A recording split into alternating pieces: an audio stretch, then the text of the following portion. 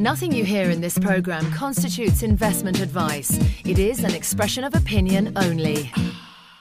This is Frisbees, Bulls and Bears. Talking money and markets, what's happening and why. We talk to the experts, the traders, the investors and the companies they're investing in. You're listening to Frisbees, Bulls and Bears with Dominic Frisby.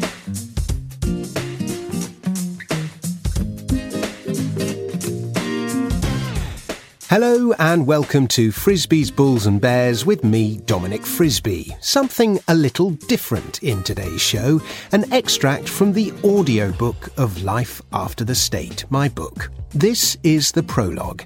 It lasts about 25 minutes and I hope you enjoy it. Life After the State by Dominic Frisby. Read by Dominic Frisby. Prologue. Why every Cuban father wanted his daughter to be a hooker. In the 1990s, when I was in my 20s, I was mad about Latin America. I loved the people, the tropical weather, the forests, the mountains, the beaches, the language, the ancient history, and I was nuts about the music. All I wanted to do was go there and have adventures. Every year, I'd catch a cheap Boxing Day flight from London, my home city, and come back at the beginning of February. I went to all sorts of wonderful places: Colombia, Bolivia, Brazil, Chile, Guatemala, Peru, Honduras, and in 1996, Cuba. This wasn't at the height of Cuban repression. Fidel Castro was still president, and the very worst of the poverty that followed the collapse of the Soviet Union was now behind it. But the country was still desperately poor. Havana was an amazing place, full of contrasts. The only cars were either huge American classics, symbols of booming 1950s USA that looked like something off the set of Back to the Future, or dour and bleak larders that had been imported from the Soviet Union in the 1970s and 80s, symbolic of the Cold War and communism. There were magnificent Art Deco or Art Nouveau buildings, yet there'd be a hole in the roof, or part of it had fallen down. There were pro-Castro symbols and slogans everywhere you looked, but the walls on which they were painted would be crumbling. The entire city looked like it needed re-rendering. After one obligatory, overpriced night in a government hotel, I found a room in a Havana apartment belonging to a well-educated Cuban family. Luis was a political economist and a professor, no less. Celia was a doctor. They had 3 young children, 2 girls and a boy. I'd gone to Cuba with preconceived notions about what an amazing place it was. Any problems it had were entirely due to sanctions and other American punishments, I thought. It had the best health service in the world, the best education in the world, and was a shining example to the greedy West on how things could be run. I don't know where I got those ideas from, conversations at university probably, but Luis quickly put me right. "What is the point of a great hospital if there is no medicine?" he would whisper to me. "What is the point of great schools when you have no paper?" I didn't have an answer. I say whisper. Criticism, even indoors, was always whispered. Many Cubans would loudly declare how wonderful the regime was, surreptitiously look about to check no potential informant was in earshot, then come up close and whisper, "I hate Castro," or something along those lines. So oppressive was the regime that paranoia, secrets, denial and deception permeated every area of life. People didn't dare to be honest. They were too scared of what the repercussions might be. Some Cuban friends of mine in London had told me before I left, "You need dollars. You can't buy anything with pesos."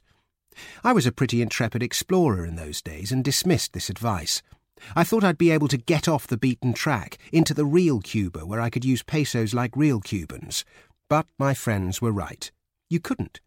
There was simply nothing available to buy with pesos. There were no shops or businesses that accepted pesos, except the odd street stall that sold ice cream or bits of cooked dough loosely described as pizza. Cubans got their bread and other essentials with ration books and a lot of queuing. Western goods did exist: clothing, electrical and hardware goods, and food and drink, Havana Club rum, beer, cheese and cured meats, for example, were sold in grey, colourless supermarkets. The supermarkets were not at all cheap, and despite the fact that they were state-run, would only accept US dollars, one of the many hypocrisies I would encounter. So the only way anyone could buy anything was with US dollars at a state-run store. However, most people were employed by the government in some way or other and paid in Cuban pesos. So, how did they get dollars? The answer was from tourists. Luis and Celia got their dollars renting out a room to people like me. Most Cubans didn't have the option of an apartment with 3 bedrooms. Luis's parents had somehow managed to avoid it being expropriated. Some were lucky enough to have the use of a car and could be taxi drivers. But this was another option that was only available to a tiny few. There was no manufacture of cars and no import trade. You, or more likely your parents, would have somehow had to have acquired a car way back when, and kept hold of it. There were a few restaurants and bars scattered about, and a tiny, well-connected elite could become waiters. Where did that leave everyone else? As an economist and a doctor, you'd expect Luis and Celia to be a fairly wealthy couple, and by Cuban standards they earned good salaries, about 500 pesos a month each. The official exchange rate was 1 peso to the dollar, thus they earned the equivalent of $500. The unofficial rate, however, the real market rate, was 20 to 1. So Luis and Celia's 500 pesos amounted to about $25. A pair of jeans in the supermarket cost twice that. But remember, you couldn't actually buy anything with pesos. One night's rent from me was more money than Luis, with a PhD, would earn in an entire month. A taxi driver might land that figure in 2 or 3 fares. On a good night, a waiter might earn that in tips. But the big money was in selling sex. If she found a generous boyfriend, a prostitute, a jinetera as they were called, could earn many times that in one night. More than any of the other European nations, it was Italy that seemed to have caught the Cuba bug. My flight out was full of Italians. All over Havana there were Italians. They loved Cuba. I naively thought it might have to do with the historical links between Italy and communism, but wandering around Havana, I soon saw another reason. The Italian men loved the black Cuban women, and vice versa it seemed. Everywhere you looked, you'd see stylish Italian men arm in arm with young Cuban black girls, their paid girlfriends for the 2 weeks they spent there. Cuban men were selling their bodies too. A rather plump Greek-English woman I knew in her late 40s married a beautiful, yes, beautiful man, a jinetero, at least 25 years her junior. I had to deliver some money to him for her. I was amazed when I met him. He looked like a young Sidney Poitier. She looked like a chubby, middle-aged Bette Midler, a most unlikely couple. In some cases, I've no doubt couples fell in love. Marriages and families may have resulted. Cuba is a famously sexual country. I expect that many of the jineteras derived some occasional pleasure from their work. But in most cases, the reality was rather more dark and sinister. Their economic circumstances meant that these people felt they had no other option but prostitution if they wanted to improve their lot. It's hard to believe just how widespread jineterismo was, and probably still is. There's been no formal study, but anecdotally it appears that more than 50% of Cuban women below 50 have practiced prostitution at some stage, if not with a tourist, then with another Cuban. "Everyone is jinetera," said Luis. "Look around. Everyone. Jinetero, jinetera. Look what Fidel has done to our country. Look what he has done to our people." We were sitting on the Malecon, the wall which runs along the Havana seafront, watching good-looking jineteros and jineteras attempting to snare a tourist. Of all the Latin American countries I visited, I found I had the most intense conversations in Cuba. This was one of them. I transcribed it into my diary later that night. I don't want my children to be a doctor like their mother or a political economist like me. What is the point?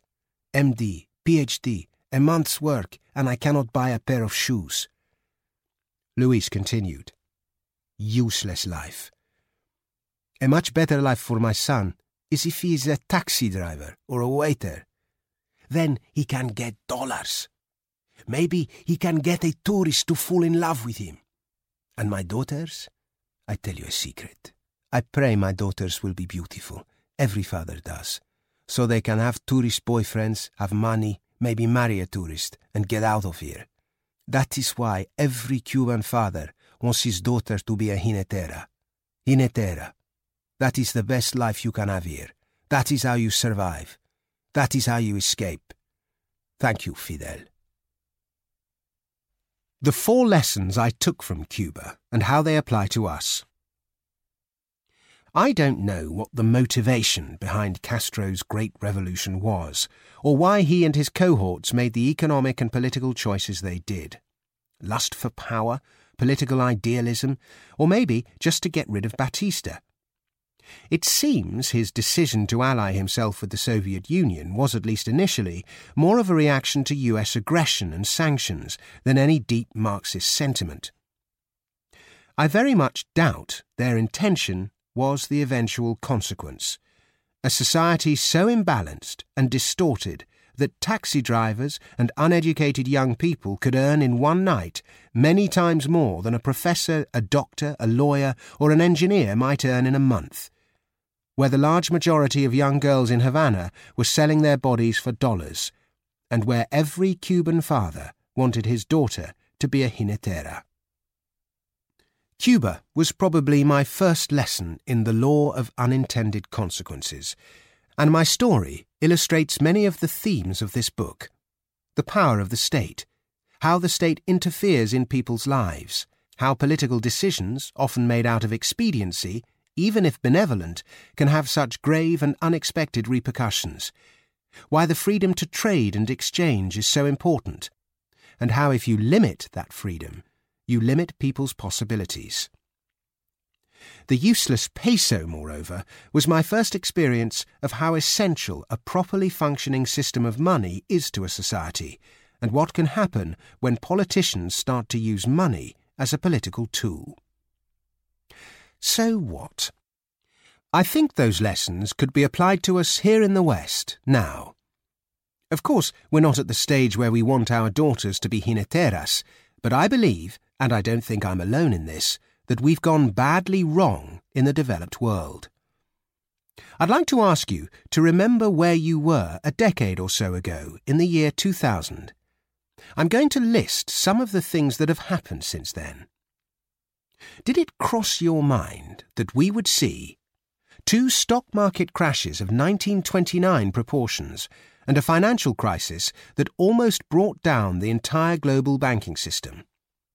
Youth unemployment in Greece at 62.5%, Spain at 57%, Portugal at 43%, Italy at 40%, and an EU average of 24.4%, with Greeks calling Germans Nazis. Interest rates at almost zero for years on end, runs on banks as people discover their money isn't safe, and the Bank of England actually printing money.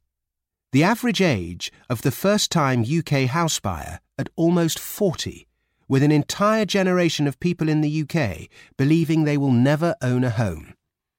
A gap between rich and poor that has grown so big, the richest 400 people in the world have assets equivalent to the poorest 140 million people, with the wealthiest 1% of Americans pocketing 25% of the country's income and controlling half of its total wealth.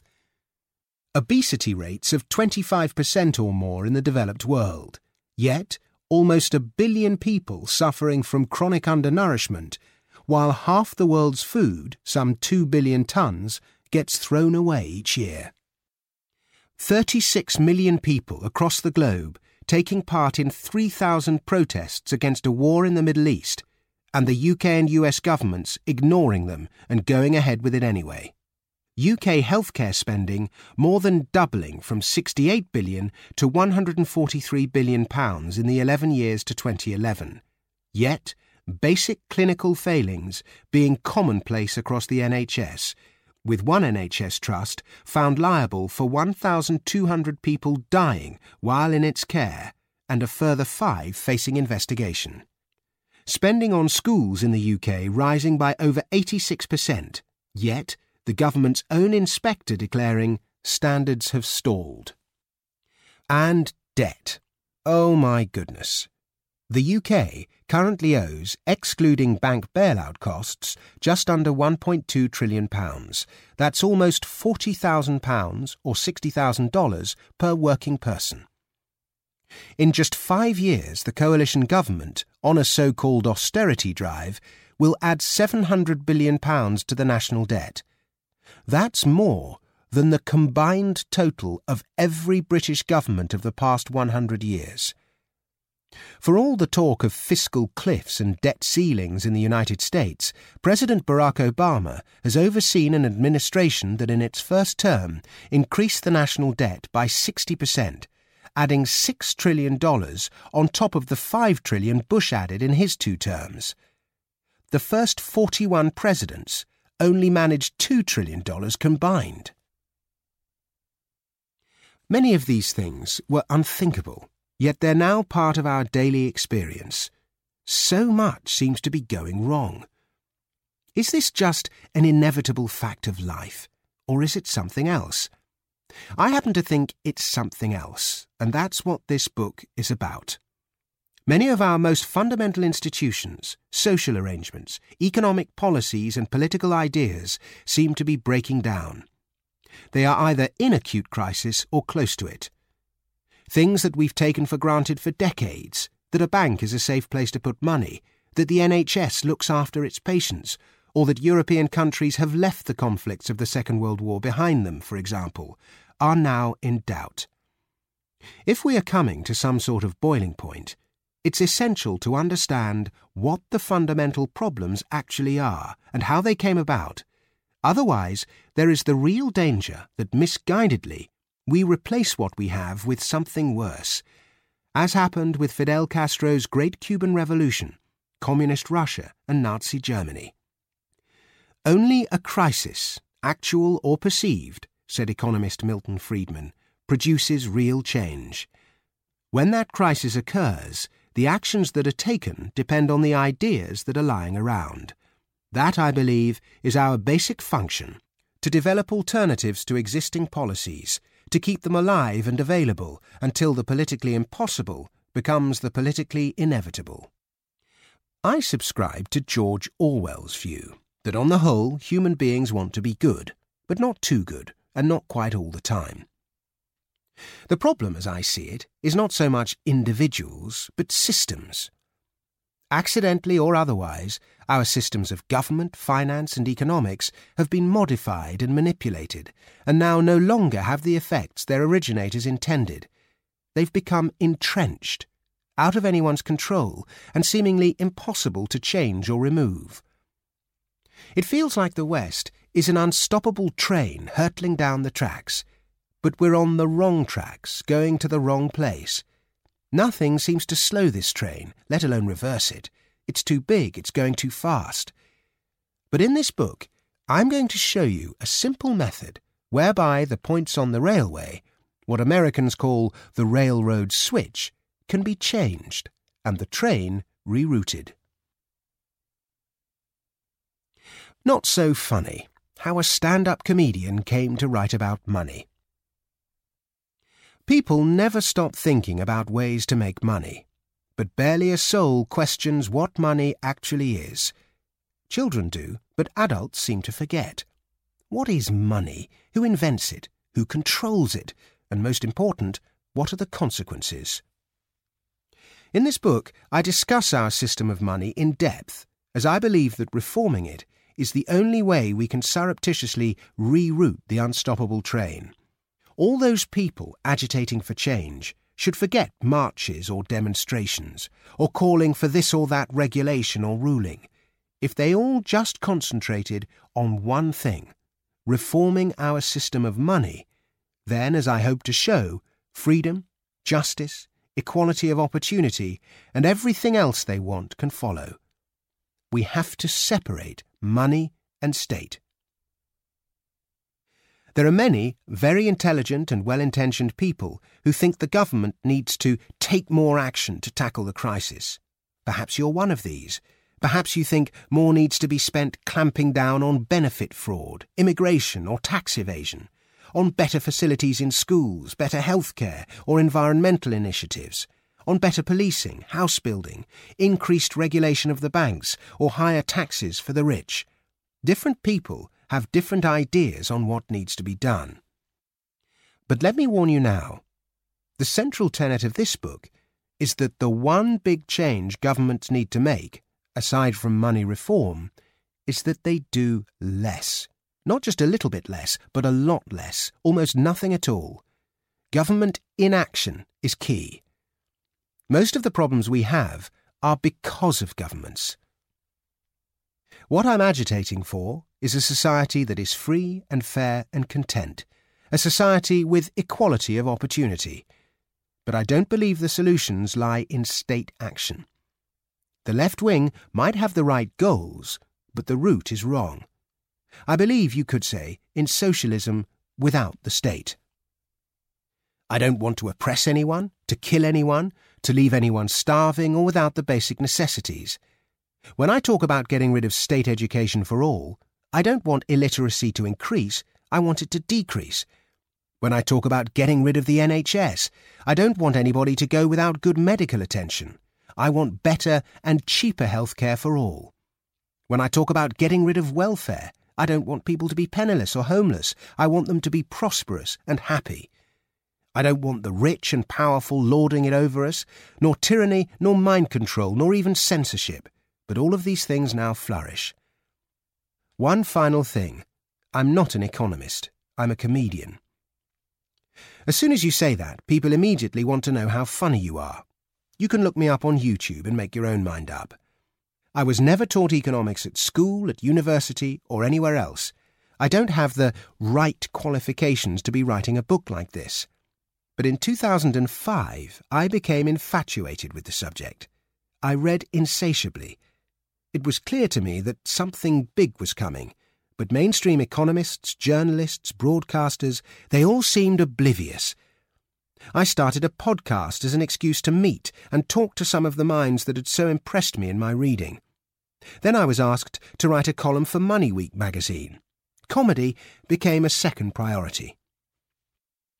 As a comedian, you quickly learn that if they don't understand, they don't laugh. This enforces the discipline of clarity. There is no such discipline in the worlds of finance and economics. Frequently, the language used is unreadable, often deliberately, I suspect, using long words and exhausted idioms like a cuttlefish squirting out ink, as George Orwell famously said. The consequence is that many people feel alienated rather than fascinated by these worlds. You won't find that here, I hope. I'm writing about matters that can be complicated, but I've tried to make them simple and accessible to all. For additional reference, there is a lexicon towards the end of this audiobook, just after chapter 20. My dad argues that many of the ideas in this book will never happen. They're too unrealistic. He may be right, but, as an anonymous internet poster who goes by the alias Injin says, find the right answer, realise you'll never see it in your lifetime, and then advocate it anyway, because it's the right answer. If the state is now crumbling under the pressure of its debt and its spending obligations, it may have no future. Should you be afraid? No. A better world awaits, a world that is more just, free, progressive, peaceful, and prosperous. It really isn't so impossible if we can just reroute that train. It's time to try something else. Life after the state. Well, thanks very much for listening. I hope you enjoyed it. If you want to listen to the whole audiobook, it's yours for just £15 or $24. You can pay by PayPal by clicking the link at the bottom of the screen or by visiting lifeafterthestate.com/buy-book. It's also on Audible.